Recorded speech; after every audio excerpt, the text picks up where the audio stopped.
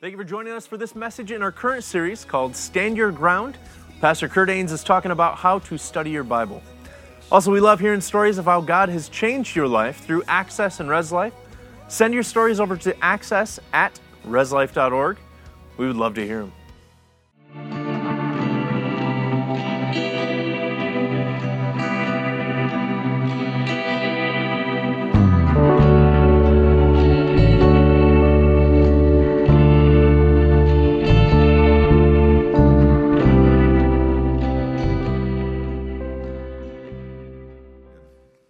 Father, I thank you for the remaining moments that we have together, God. I pray that you would make them fruitful. Holy Spirit, I pray that you would open our hearts wide to receive this word. Stretch us, encourage us, challenge us, strengthen us, God. And I just pray that when it's all said and done, we're all going to be, like Brent said, we're just going to be closer and closer to you. That's the whole goal of this evening, God, is to grow closer to you and to look more like your Son, Jesus Christ. Holy Spirit, we trust you to do that in us. We don't trust ourselves and all of our good works and all of our good deeds to do that. We trust you, Holy Spirit, to do that in us as we obey you and listen to your amazing voice. God, thank you for your holy scriptures. Let them speak to us tonight. In Jesus' holy name, we all together said, Amen. Let's dive right in. Follow along on your notes. If you didn't know, there are notes right beneath your seat with a pen. You guys can follow along. Did a whole bunch of the work ahead of time for you guys. So here's point number one. It's this. The Bible tells us that we show our love for God by obeying his word. We show our love for God. One of the ways that we do that is through obedience to the scriptures, his word. John 14:23. Jesus says this, he says, all who love me, I want you to catch this, all who love me will do what I say. I think it was last week, maybe it was the week before, but I talked to you about one of the coolest scriptures in the Bible was when Mary, the mother of Jesus, said, you know, at the wedding of Cana, the first miracle where Jesus turned the water into the wine, the disciples said, they messed up, man, they're out of wine, they didn't buy enough, and they didn't bring enough. And they came to Mary, and she says, just do whatever he says, and points to Jesus. That's some really good advice, right? Jesus says here, all who love me will do what I say. It's pretty simple, friends. It's actually pretty simple. You know, Jesus says those who actually love him will obey whatever he asks them to do. He didn't say that everyone who says that they love me, everybody who claims that they love me, those may not be the people who actually love me. He says people that actually obey my commands and do what I say, those people actually love me. He goes on in another scripture, 1 John 5, verse 3 says this, in fact, this is love for God. Check this out. This is love for God, to keep his commands. And then it says, his commands are not burdensome. His commands are not burdensome. Like we think sometimes, man, God's commandments, they're just so hard to obey. No, they're not burdensome. Yeah, I think it's real interesting. Matter of fact, because Jesus actually says in another scripture, he says, my yoke is easy and my burden is light. Come to me, all you who are weary and heavy laden, for I'll give you rest. My yoke is easy. My burden is light. So follow me. And if you want more peace in your life, we all desire more freedom, more peace, more joy, more love. If you want all that, friends, just do what God asks you to do. You'll get all that stuff on the other side of obedience. Amen? You know, loving Jesus Christ and following him is expressed in its truest form, not by what we say, not by how much Christian music that we actually have in our iTunes library, not by what denomination we say we are, not by how well our church attendance is. It's none of those things. It's actually how well are we doing in obeying what he's asking us to do. That's love in its truest form. You know, you obey the one that you love. Amen? You love Jesus? You wouldn't be here, I don't think, if you didn't. And if you're on the fringe and you're wondering, you know, I'm just kind of searching, you know, Jesus right now. I really don't know where I'm at with it. That's great. I'm just glad that you showed up. You're in the right place and you are welcome here, friend. And we're just a whole bunch of people who love Jesus, and we actually want to live this thing out as authentically and real as we possibly can. So you're in the right place. Amen? Loving Jesus, though, it's about obedience to his word. And Christianity, I want to say this to you guys, Christianity that is satisfied with less may be convenient for many, but it is too cheap to be biblical. You want me to say that again? I have to read it because it's that good. And Christianity that is satisfied with less may be convenient for many, but it is far too cheap to be biblical. That's a good word. Next point is this: Jesus considered his purpose here on earth to do God's will. Follow along in your notes there, you can write it in. Jesus considered his purpose here on earth to do God's will. John 6:38 says this: "For I have come down from heaven to do the will of God who sent me, not to do my own will." Can I just say, everybody, that our purpose on this planet is to live the exact same way that Jesus did? Fully submitted, surrendered to whatever God wants us to do with our lives. Not our will be done, but his will be done. You remember the Garden of Gethsemane when Jesus falls down, he's about to go to the cross, and he's in agony and anguish, and literally, I think the Gospel of Luke tells us that he was sweating drops of blood. He was in such agony over what was about to happen, the events that were about to ensue with the cross, and he gets, down on his knees, and here's what he says. He says, "Father, if there is any other way that this can happen, can you just make that happen somehow?" And then he says an amazing truth and an amazing, humbling statement. He says, "But not my will. Not my will be done," which is what he says here. This is what he says before he goes to the cross. "I came down from heaven to do the will of God who sent me, not to do my own will." And in the Garden of Gethsemane, he reminds himself, "But not my will, Father. I want your will to be done over mine. I want your will to be done over mine." That's our purpose as well. Our purpose is the same as Jesus, to do the will of God in our lives. So, if our purpose in life is to do the will of God, then how can we know what the will of God for our life actually is? I'm so glad that you guys asked that question. You know what? The number one question over and over and over and over, again, in different studies amongst Christians and people who are following Jesus is, you want to know what the number one question is? Somebody take a stab at it. Come on. Yeah, God, what is your will for my life? What are your plans for me, God? Number one question. In order to understand that better, we need to unpack how the will of God is broken down in the Bible. The will of God can be broken down, follow along on your notes, into three different categories, and here they are. First one is this, the moral will of God. The second one is this, the general will of God. And then the third one is the specific will of God. You guys got that?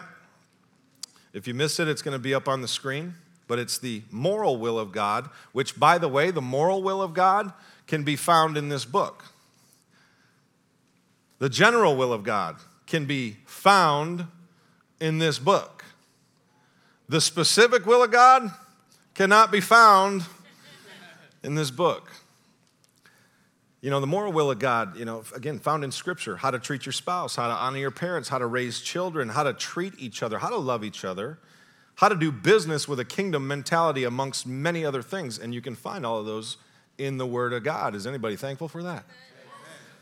The general will of God, also found in Scripture, is this. There's just to name a few. That all people would come to know God, that all would come to repentance and say, Jesus is Lord. That is the general will of God, that Jesus is going to return. Friends, you can't stop it. It's going to happen, okay?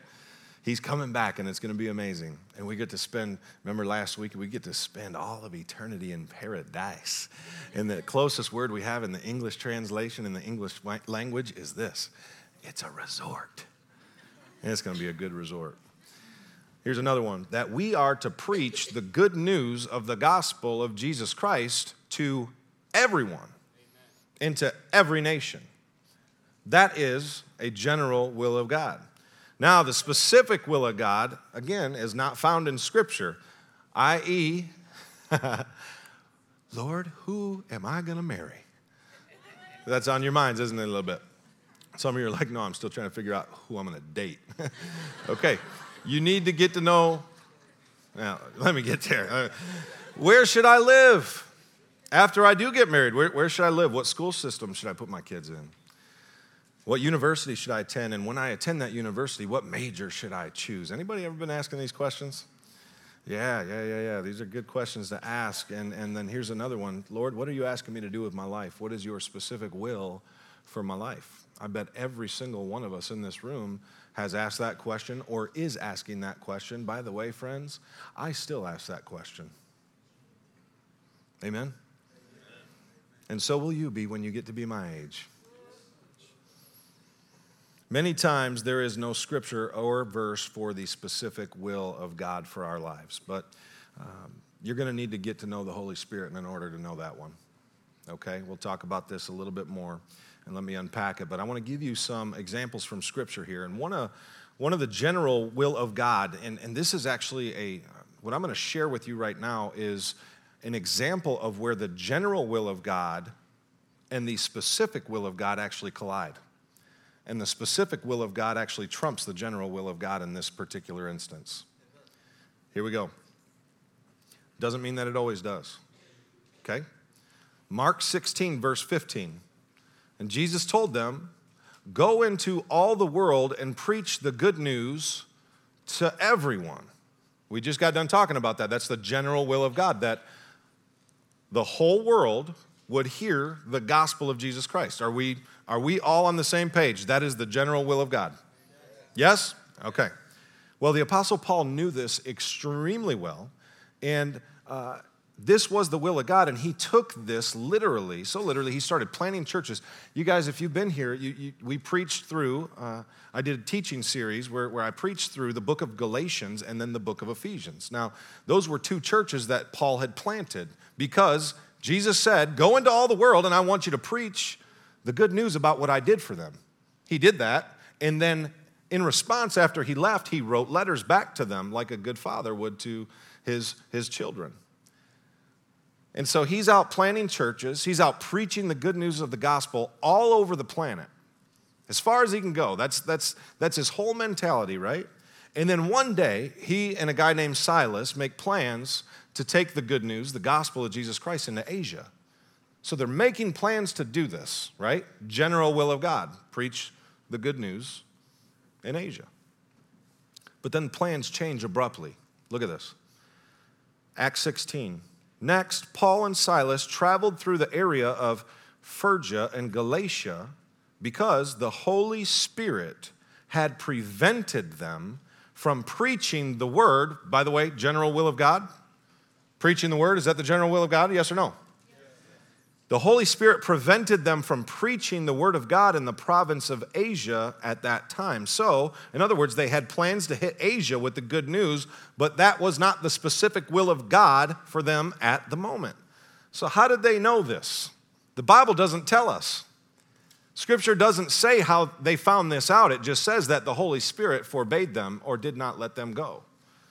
So let me help you out. Jesus promised us that it was better that he went away because he would send us, those who believe in Jesus Christ, he would send those people the Holy Spirit. He says, it's better that I go away because if I go away, I'm going to send you the Spirit of truth. He says this in verse 13 of John 16. When the Spirit of truth comes, he will guide you. We've been talking in Galatians and Ephesians about how the Holy Spirit wants to guide, guard, and direct our lives if we're fully submitted to him. You guys remember that? Look at this. He will guide you into all truth. He will not speak on his own, but will tell you what he has heard. He will tell you about the future. He will tell you about the future. So the Holy Spirit wants to guide us, wants to guard us, wants to direct us, and he wants to talk to us about our future from time to time. So back to Paul. Scripture does not tell us how the Spirit of God communicated his will, the specific will, to Paul and Silas, but let me give you 4 ways that it usually happens. Number 1 is this, through an inner prompting or knowing. Now, I've got scriptures right next to you, these notes here, that I want you to look at when you leave this place. I want you to go look at the scripture for yourself and see what it says. I'm not going to unpack it for you. I want you to do that on your own. Through an inner prompting or knowing. The second way is this, through a prophetic utterance or word. The Holy Spirit will utter things prophetically through people. We hear from people. Jesus says, my sheep will hear my voice. All prophecy is somebody hears from God and then declares it out loud. That's all it is. You're simply the postman. You're the messenger of God, okay? So a prophetic utterance or a word. Number 3 is this, through peace. Now, Colossians 3:15, I know it's on your notes, but this is what it says. It says, and let the peace of Christ rule in your hearts. The word rule in the Greek literally means to be an umpire in your decision making. Let the peace of Christ rule in your hearts. So sometimes external circumstances that are going on don't allow you to have so much peace. Have you ever heard somebody say, well, yeah, I just didn't have peace with that, so we didn't do it? You heard somebody say that? That could have been the case. Number 4, through the Word of God, the Bible, Scriptures. The Holy Spirit loves to speak to us through Scriptures. So, verse 7, Acts 16, let's go back to it. Then coming to the borders of Mysia, they headed north for the province of Bithynia. But again, check this out, but again, the Spirit of Jesus did not allow them to go there. The Holy Spirit was guiding, guarding, and directing their steps. But this is, again, the specific will of God at work in their lives. Verse 8, I love this. It says, so instead. It's almost like he's saying, I had plans. I wanted to do this. I thought it was going to work out a certain way, but it didn't work out the certain way. So instead, they went on through Mysia to the seaport of Troas. Now, I want you to recognize something, and look at me. I want you to recognize something from this scripture that is absolutely ridiculously important to catch. I want you to see how radically obedient they were to the prompting of the Holy Spirit.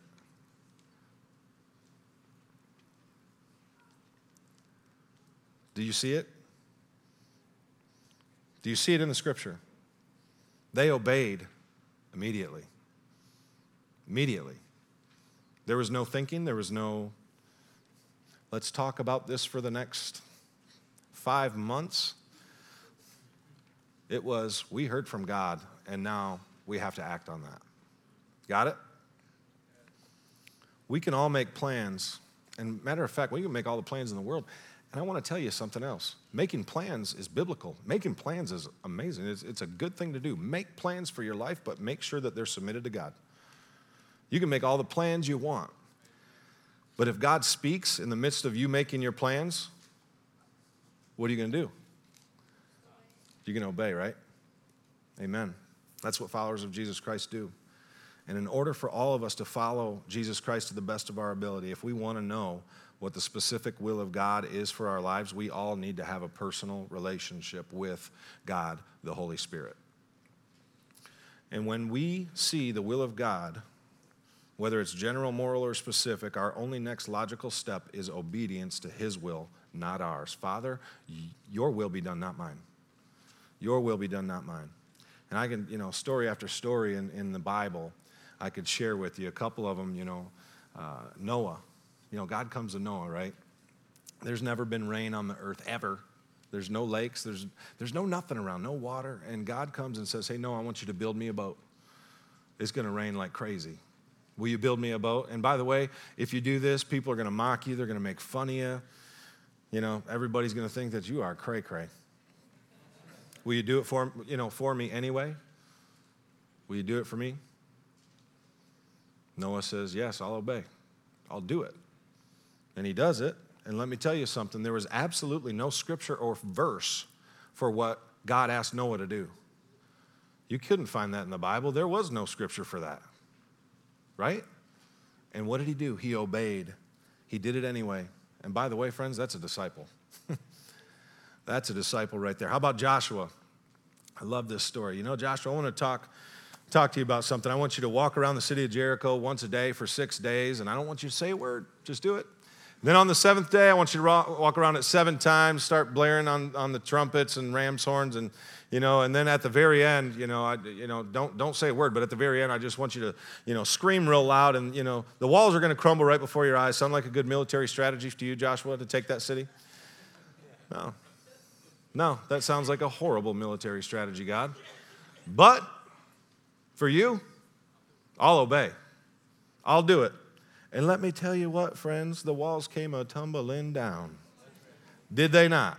And they all went right in and they took the city. That's a disciple of God. And why, why in the world would you do that, by the way? Because God rewards obedience. God always rewards obedience. Peter and John, in Acts chapter 3, they come and they heal this guy at this gate called Beautiful, right? This guy gets up. He was crippled. He gets up. He starts jumping around after Peter, says, in the name of Jesus of Nazareth, rise and, be well. And this guy just immediately, just like that, everything, all of his muscles. I mean, this is one of the most crazy miracles that you see in the Bible. This guy's been paralyzed for basically his whole lifetime. Gets up. He starts jumping around. He's going crazy. It starts like this mini ruckus in the temple, and all these people are seeing what's going on, right? And then the church council and people see what's going on, and Peter preaches, and everybody's going, what is going on? They end up throwing Peter and John in jail. Peter and John get out of jail. They come before the same guys that Jesus was in front of just a few weeks before, and they look at him, and they start talking to him and saying, what is going on? Like, what's happening? And they start describing, in Acts chapter 4, actually, they start describing, what exactly happened. And they say, Peter, filled with the Holy Spirit, says to them, rulers and elders of the people, if we're being called to account today for an act of kindness shown to a man who was lame and are being asked how he was healed, then know this, you and all the people of Israel, it is by the name of Jesus Christ of Nazareth, whom you crucified, but whom God raised from the dead, that this man stands before you healed. Jesus is the stone that you builders rejected, which has become the cornerstone. Salvation is found in no one else, for there is no other name under heaven given to mankind by which we must be saved. They saw the courage of Peter and John. They realized that they were unschooled, ordinary men. Any unschooled, ordinary people up in here? Come on. No? You're all schooled? Okay. You're apparently better than them. Here we go. But since they could see the man who had been healed standing there with them, there was nothing they could say. So they ordered them to withdraw from the Sanhedrin, and they conferred together. And then they said this, what are we going to do with these men?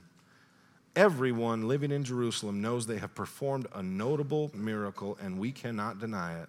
But to stop this thing from spreading any further among the people, we must warn them to speak no longer to anyone in the name of Jesus. Then they called them in again and commanded them not to speak or to teach at all in the name of Jesus. I love this. But Peter and John replied right in the faces of these church Pharisees, which is right in God's eyes, to listen to you or to God? You be the judges. As for us, we cannot help speaking about what we have seen and heard. We will not obey man, we will obey God. Abraham models this for us as well. In Hebrews 11, verse 8, it says this, it was by faith that Abraham obeyed when God called him to leave home and to go to another land that God would give him as his inheritance. And check this out, the very next verse. He went without knowing where he was going. He went without even knowing what was out there for him. God spoke, and he said, yes, Lord, I'll go. Because you said it, I'll obey. The only right response, these are your last two notes. The only right response of a follower of Jesus Christ after God speaks is to obey irrationally. Many times, not all the time, but many times when God speaks, we have to obey irrationally. That's what disciples of Jesus Christ do. Delayed obedience many times is disobedience. Delayed obedience is disobedience in God's economy. You see it in Scripture all over the place. God speaks, the disciple obeyed. God spoke, the disciple obeyed. Not all the time, though, and we don't know what happened to the ones that didn't obey. We only have accounts of the ones that did. They end up being some of our heroes of the faith, amen? We hope you enjoyed this message. If you'd like to join us live, we meet every Thursday night at 7 p.m. in the ground floor at Res Life in Granville, Michigan. Or you can watch us online at reslife.org/live. You can also keep in touch with the Access Ministry on Facebook, Twitter, and Instagram at AccessRLC.